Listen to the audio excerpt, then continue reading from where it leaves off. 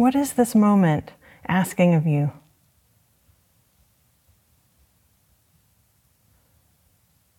What is this moment asking of you? How can you know? Where do you look?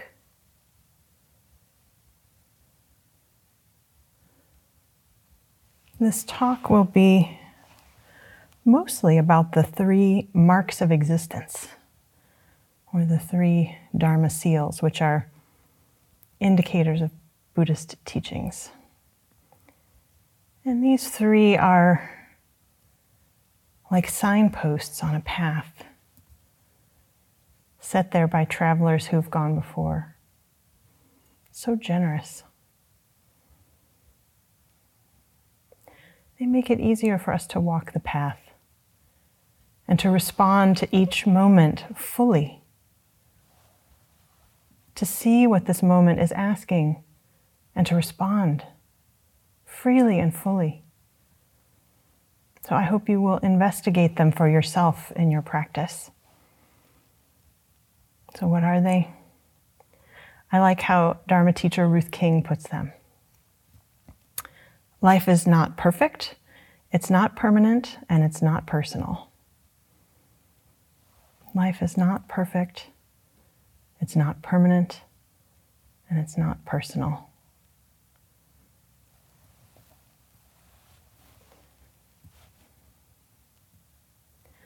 The other thing that this talk will be about is the transformational nature of life,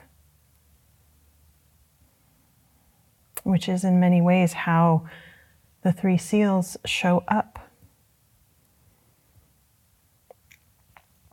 So we can begin to actually look for this in our life, look for this in our practice, and see for ourselves how to respond to what is, and how to transform suffering. Speaking of suffering, I can speak to a current experience of nervousness and anxiety. And it feels like a surge of energy, some trembliness, a rapid heartbeat, sweat. And the more that I decide that this is all wrong and it shouldn't be, then the more that it is suffering. The inner critic often has a lot to say about the things that we care the most about.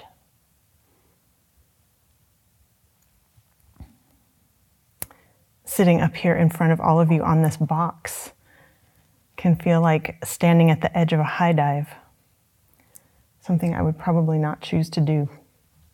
And if I did, it would probably take me many, many repetitions to not be terrified in that circumstance, but it could be done. And you watch masters of such an act who can twirl and twist and do all kinds of acrobatics in those few seconds on the way down. Sometimes I feel like I'm following one of those acts up here every day after hearing Hogen Roshi give a talk. But really, it's just a box. And what is it? Not even 2 feet tall. And there's not a swimming pool. It's a beautiful room full of people who are very, very kind. And there's a bottomless pool receiving us all and everything that we can't fall out of.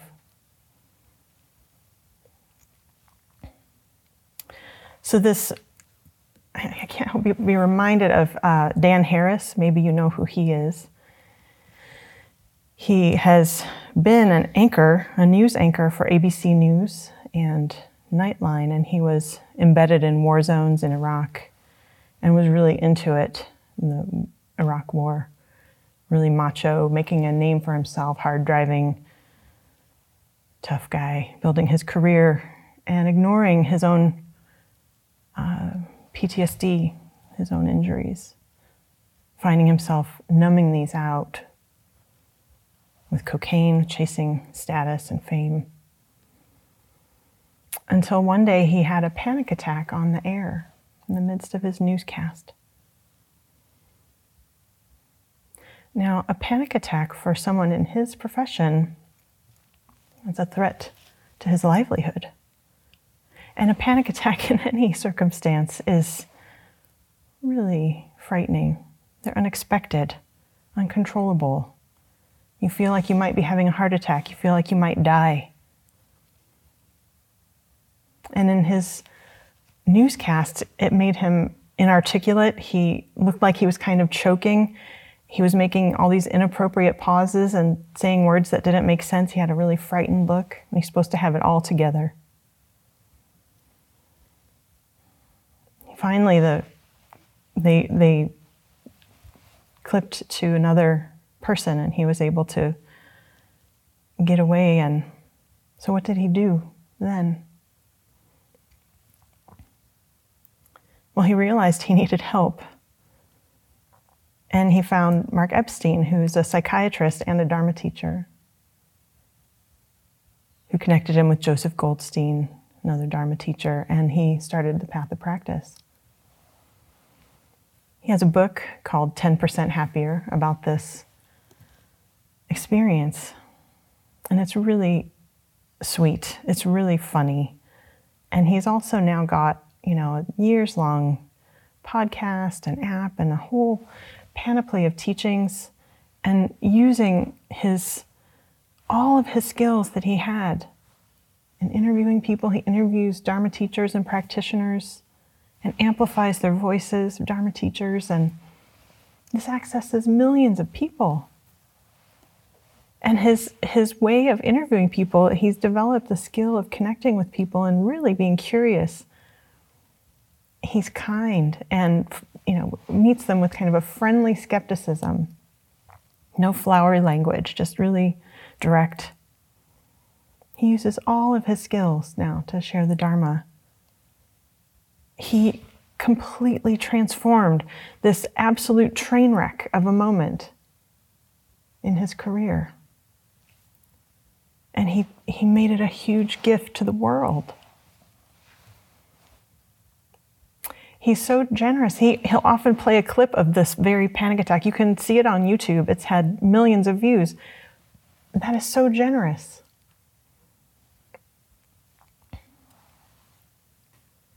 This is a capacity that we all share.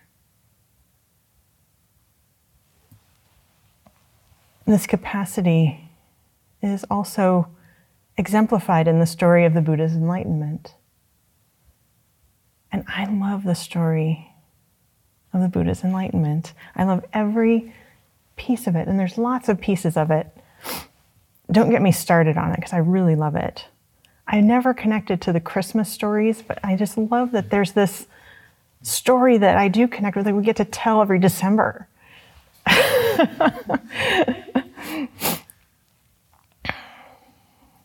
This one part of the story is what I'm reminded of, where the Buddha is tempted by Mara, the demon Mara. When the Buddha finally sat down to see through once and for all, to get to the bottom of this question of suffering, Mara comes along to try to push him off his seat, to tempted him with his daughters, who were apparently very beautiful and were representatives of greed, anger, and ignorance. He wasn't tempted, which sounds kind of simple, but just take, for instance, something as delicious as self-righteousness, right? How tempting, how intoxicating that is when we're tempted with self-righteousness, that just, how dare you, right? It's that kind of tempting to kind of be willing to see through, to sit with, to see through. Mara tempted him with his armies, a mass of armies, Mara himself riding an elephant, which would be scary enough, just an elephant, Scary enough, also demons, swordsmen, bows and arrows. And when they shot the arrows, the Buddha was able to turn them into flowers. This transformational capacity that we all share.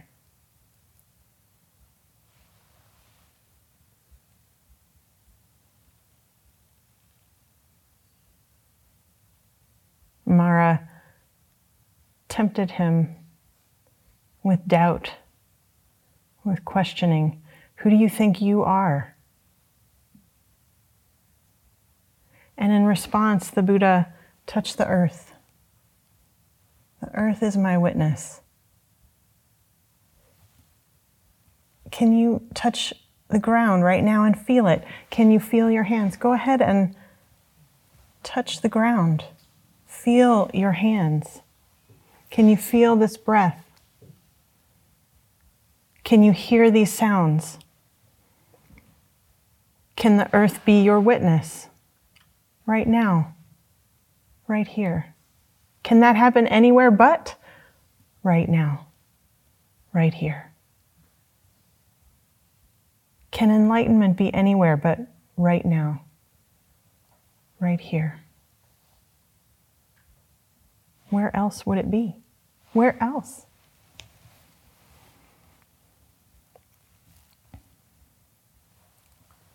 Whatever arises can be transformed with this witnessing.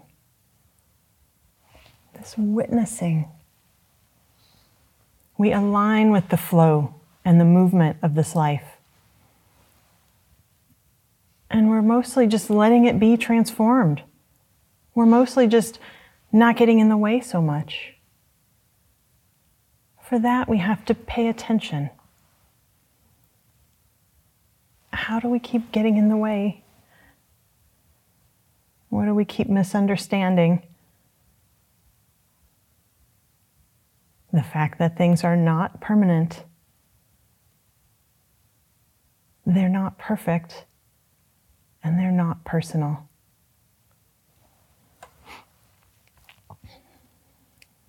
They're not permanent. This transience, this impermanence, this fundamental instability,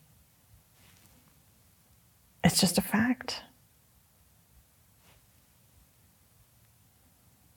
Everything is changing. We can be sad about it. We can lament about it, the truth of this transience. We can struggle with it. It's like a surprise every time, isn't it? Like it or not. Everything is completely unstable. Everything changes. The world just keeps not doing what I want it to do, or what I think it should do. It keeps not doing that. Or even if it does, it sure doesn't stay like that. Sometimes when I'm leading a guided meditation, I'll hear myself referring to, connect with the solidity of the earth. And I worry sometimes that I'm tempting the Cascadia subduction zone to finally succumb to the building pressure and release all that energy into this continuous dance of form and emptiness right there, right then. As if there is an I that has some control of it. Notice that.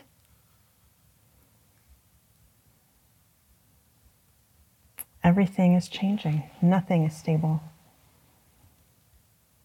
We can argue, we can fight about it, we can wave our arms, dig in, insist on our ideas of how it should be, how it ought to be, how I wish it was, how it was supposed to happen.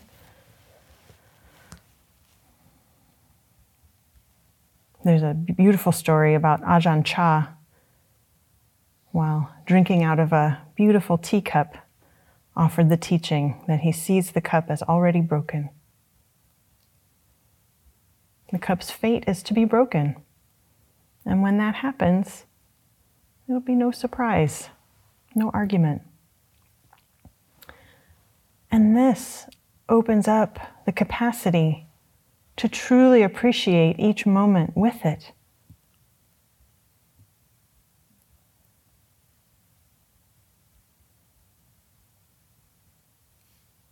I mentioned my dad the other day, and I think I want to talk a little bit more about him today.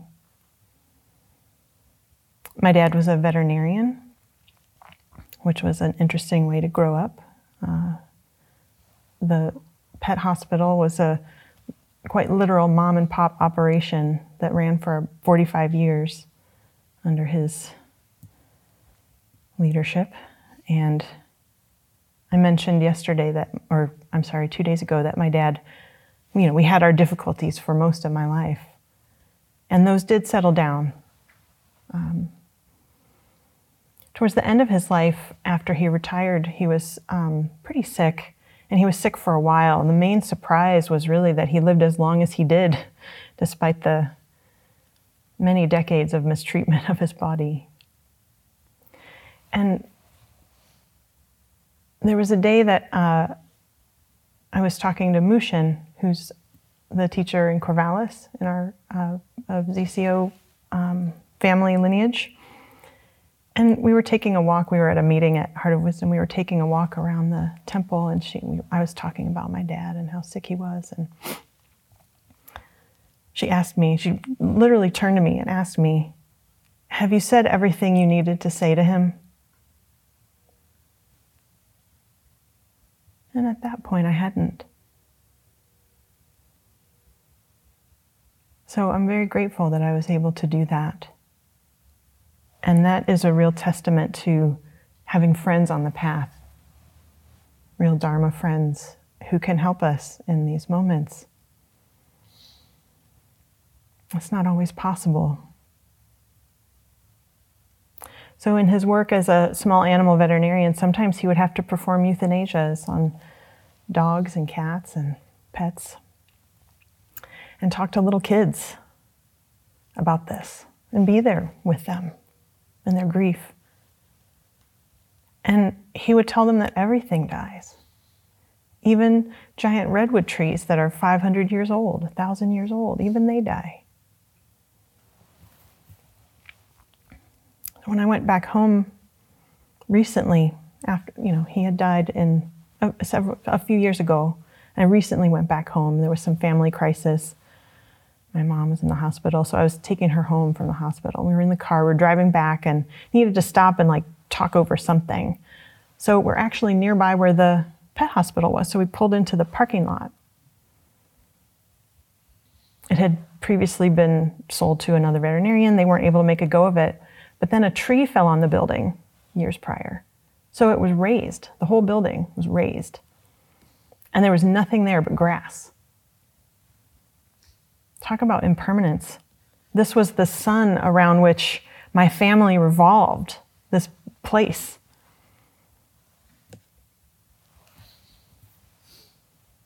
But it's gone. Or is it? Its existence impacts everything in my life. In one way or another, somehow, that still ripples discernibly right here and now. So is it gone? Where is it, though? We don't know what the future holds. But we do know that this moment is all we have with each other. And when we know this, it's so poignant.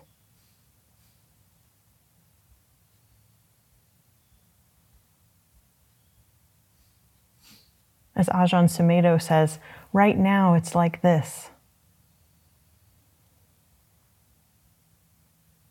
Right now it's like this.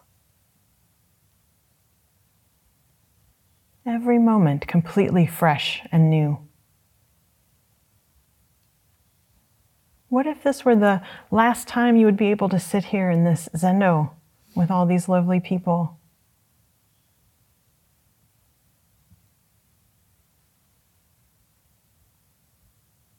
What if this were the last time you would get to practice toning? Let's tone together.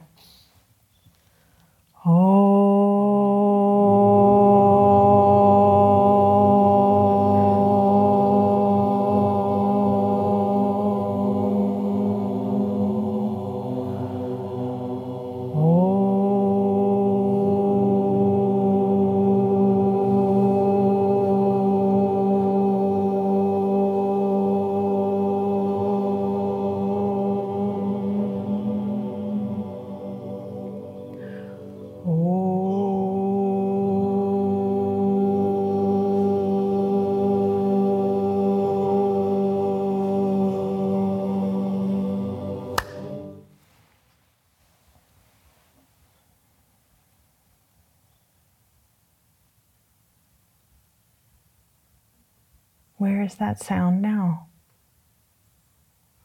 Where did it go?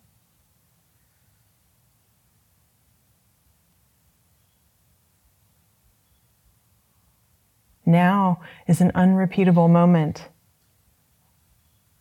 and it's gone.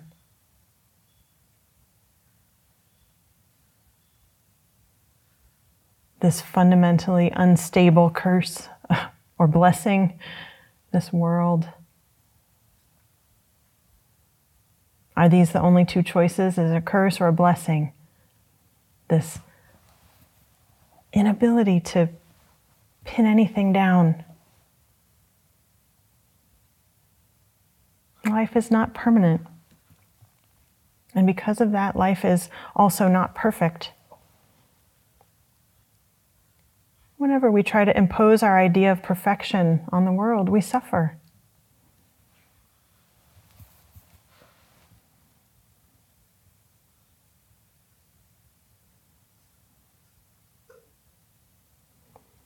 I'd like you to now please bring to mind the most beautiful toning that you could ever possibly hear anywhere. I'm talking celestial toning, like brilliant gorgeousness, superhuman, amazing toning. What are the elements of perfect toning? What is the volume? What syllable would there be? How much harmony? What pitch? Level of participation? What would that even sound like? Now let's go ahead and tone for real.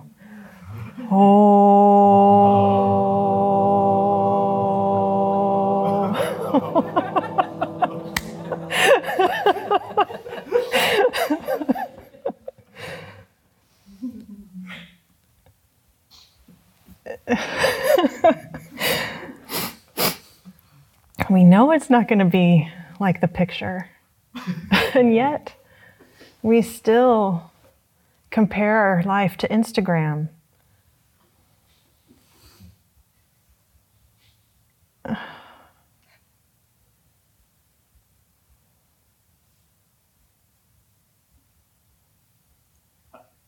When we just listen with concentrated awareness, don't underestimate the concentration part, because then with that awareness, the idea of comparison falls away. And we fully inhabit this moment as it is. There is a lot that's not perfect in the world. There is suffering. There's always been suffering. It's called samsara. And we will never fix it. We will never get it just right. How many different ideas of perfection of tones was there in this room? And this is not to minimize suffering, but to see that it's what brings us to the deepest of questions. It's suffering. It's hitting bottom that allows us to become willing to look. People in 12-step recovery sometimes start meetings by introducing themselves as a grateful, recovering, whatever, alcoholic, Al-Anon, debtor, whatever our misunderstandings about life has led us to.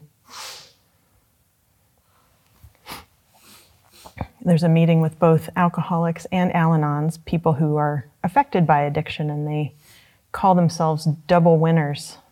I mean, this just beautiful humor, the lightness in the 12-step tradition. So they share stories about how misaligned they had become. The pressure builds until something has to change. Sometimes it's to a fairly tragic point before there's a willingness to really look.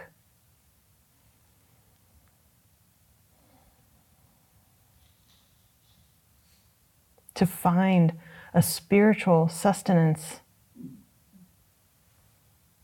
that could never have been found otherwise. Nothing is wasted. We can't know what the future will be, even in the most difficult moments of our life. We are generally terrible fortune tellers. Terrible. Our judging, our deciding what's bad and what's good. How often have you been wrong?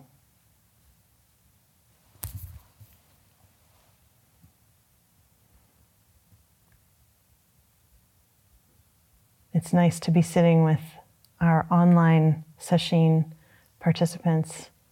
And in our discussion group, Chujo brought up a little bit of institutional memory, how this monastery opened, when it opened, here in this small town, rural Oregon.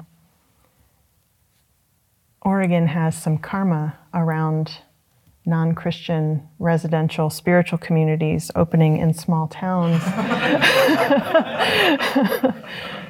called the Rajneeshis. And there were some people in this town that were very, very freaked out at the idea of this community being here. I mean, really, think about it. Here's this residential spiritual community with funny outfits and names and stuff. All we can do is do our best to meet each moment with clarity and kindness. So Hogen Roshi hosted an open house, and this whole contingent of angry, frightened people showed up. And they said things about their fears that Great Vow would lead their children into darkness. I found an article about this, and there is a quote: "The aura of Satan is taking a foothold. We do not want Buddhism in here." Wow. How do you meet that? How do you respond to that? Chujo said that at this open house he observed Hogen responding first with one full breath.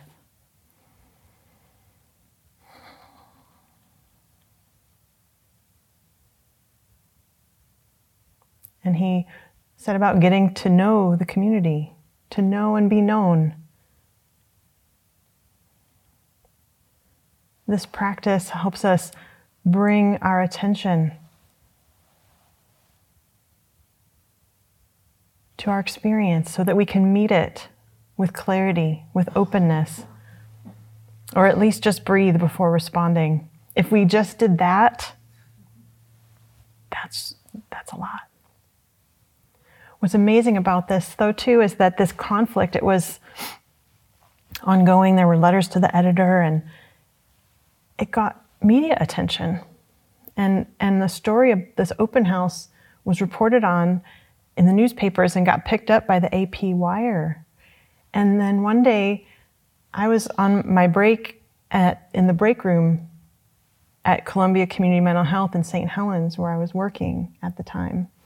And I read about the fact that there was a Zen monastery that opened up in Clatskanie, which is like Columbia County Zen monastery? I might as well have read that a spaceship landed in Clatskanie. Oh, and then I read all these quotes and I thought, oh gosh, I made a note to myself, I'm gonna have to check that place out. Maybe, maybe they could use some support. And I remember going here, with Bansho in early 2004, and then I did a personal retreat. And when I showed up, the Gensho was there that very day. He was there doing some work on the grounds, just hanging out.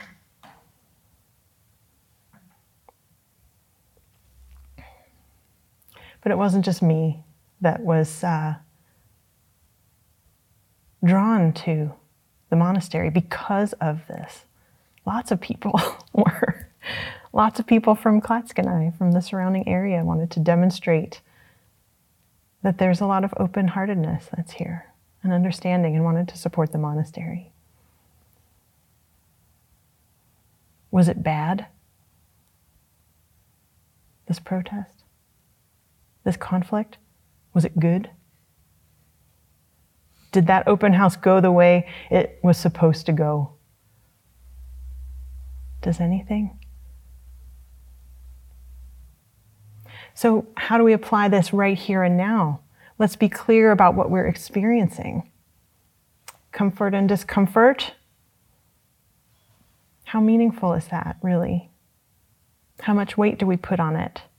When things go my way, how meaningful is that, really? So how can you judge your practice? You can't. You're a terrible judge of your practice. You should really stop it.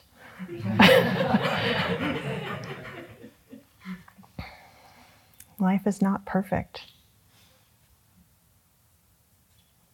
It's also not personal. Is the Cascadia subduction zone concerned about our personal preferences?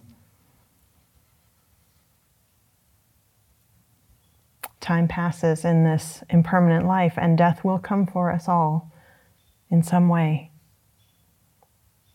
That is totally not personal.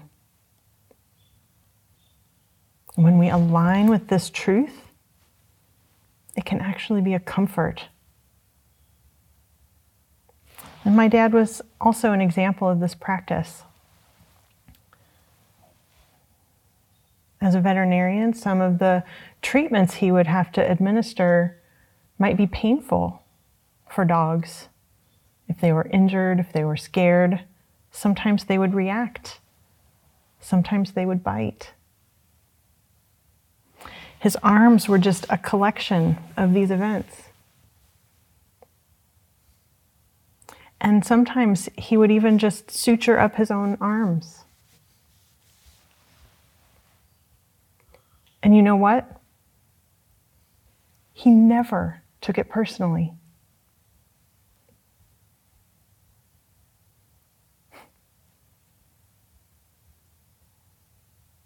He never did.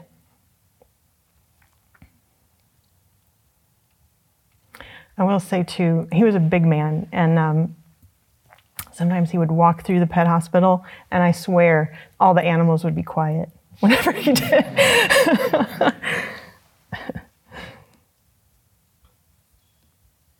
My own path as a healer, as a therapist, sometimes finds me in similar territory. When people are in pain, they lash out sometimes. They bite in their way. And I do my best not to take it personally and see them as innocent as any other being in pain. And we're all doing our best. It's not personal. when I can do this, things really do go a lot more smoothly. And this practice right here, right now, is instrumental to this clarity of view, because it's so easy to forget. One of my friends was recently, he kind of struggles with this, being in despair about the world, which is not unusual. It's quite understandable. He has 2 little kids. He's scared about their future, scared and sad about the planet. And so we were just texting about this, as you do. Yeah, afraid of the world coming to an end. And I texted him that sometimes I'm comforted by the fact that in a few billion years, maybe the earth will be swallowed by the sun. And he was deeply comforted by that too.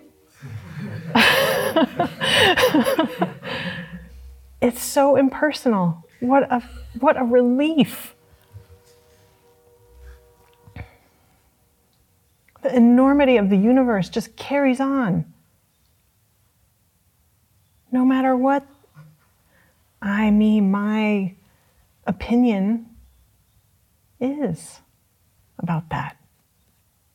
This enormous, spacious perspective, this impersonal perspective. What do our concerns boil down to?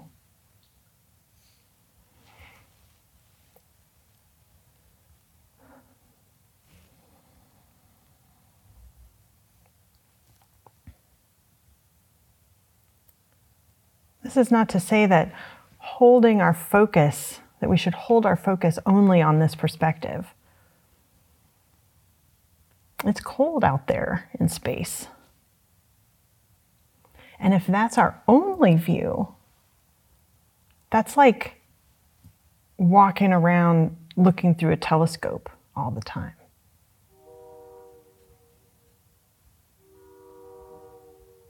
But what a relief, though, to see ourselves right-sized. And just how much do we really get to decide about? I want to share a little reading from Shundo Aoyama. Here she is. She was born in 1933. She's a Japanese Zen teacher. Her mother considered her a gift from the Buddha when she was born and arranged for her to live a monastic life. So she entered into a monastery at age 5.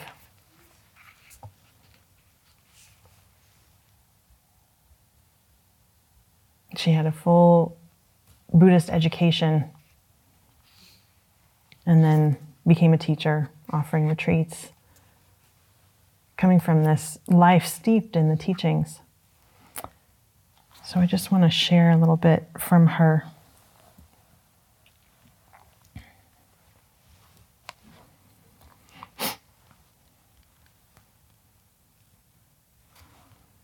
About how much do we really get to decide about? The wind goes its own way and is without form. We know it is there when we hear it in the grass or the trees, see the clouds scudding overhead, or feel it blow against us. We cannot see or hear autumn or hold it in our hands, but when the leaves turn red and the ears of rice turn golden, they signal the arrival of autumn. When we hear the crickets chirping at night, or an autumn shower striking the eaves, or pick ripe apples and persimmons, we embrace autumn. Autumn becomes something to savor. The life and voice of the Buddha is everywhere in heaven and earth and is manifested in all things. Buddha is the name of something nameless. The life of the Buddha originally had neither name nor form and is in everything, from a tree or a blade of grass to a tile or a stone. It becomes the wind in the pines or in a sail. It is born as man or woman. It is in good and evil, beauty and ugliness. Whatever form something takes, it manifests the Buddha. Whenever I am so arrogant as to think that I have the power to give myself life, I think of this poem by a 5-year-old child. The moment I say, "Tongue, speak," my tongue has moved. When I told my tongue to speak, what moved it? The moment I say, "Tongue, speak," my tongue has moved. When I told my tongue to speak, what moved it? The power that moves my tongue before I do is a power that works without rest when I sleep and makes a flower bloom or a horse neigh. Whether we know it or not, the Buddha holds us in the palm of his hand, and he is the power that gives us life. To symbolize and revere that power, people have given artistic form to what originally was without name or form, by carving images of Buddhas and Bodhisattvas in human form. In the way a child sometimes needs to call its mother, we call on Amida Buddha or Kannon Bodhisattva. Then everything is revealed as Amida or as transformations of Kannon.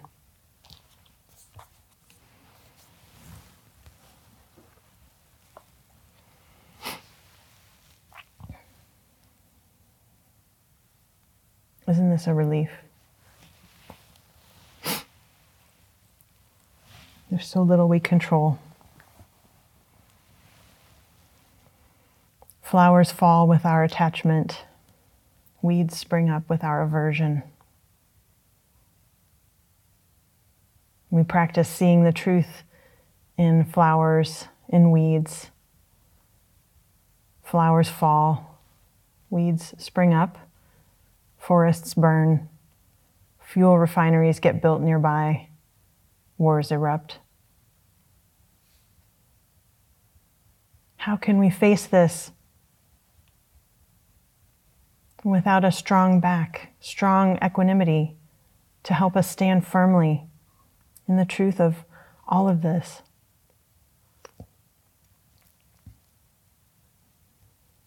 Everything is just as it is. And it's for us to see this for ourselves.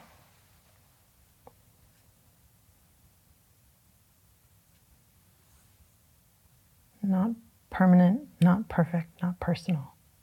So what, though? So what? I can say all these things, but it's more important for you to turn toward your own experience.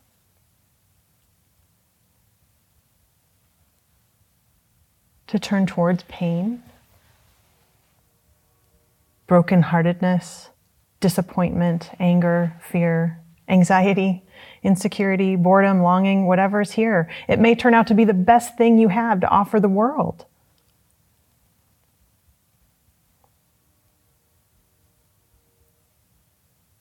With practice, you may feel better.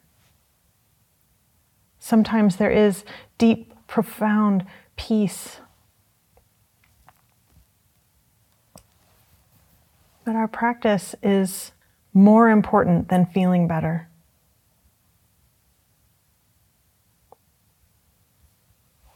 What could be more important than feeling better? Please take up that question.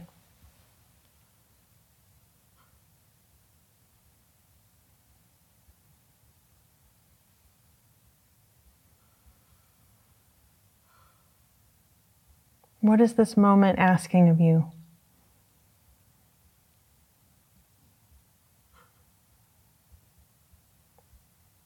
I love this poem by Wendell Berry. It may be that when we no longer know what to do, we have come to our real work. And that when we no longer know which way to go, we've come to our real journey. The mind that is not baffled, is not employed. The impeded stream is the one that sings. The impeded stream is the one that sings.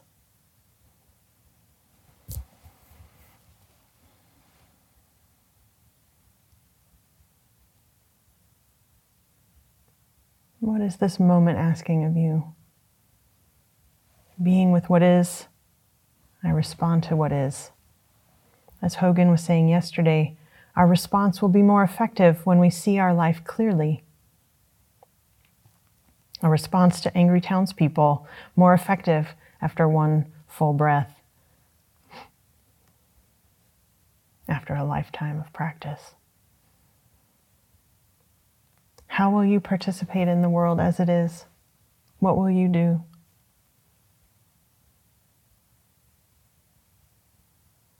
Please honor all of the causes and conditions that brought you here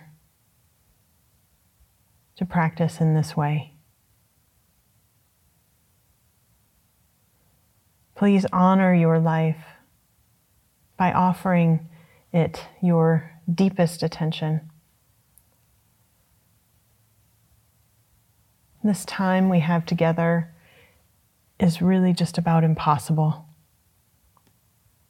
What if this is the last time we have to sit together, to chant together, to eat together, to do walking meditation together?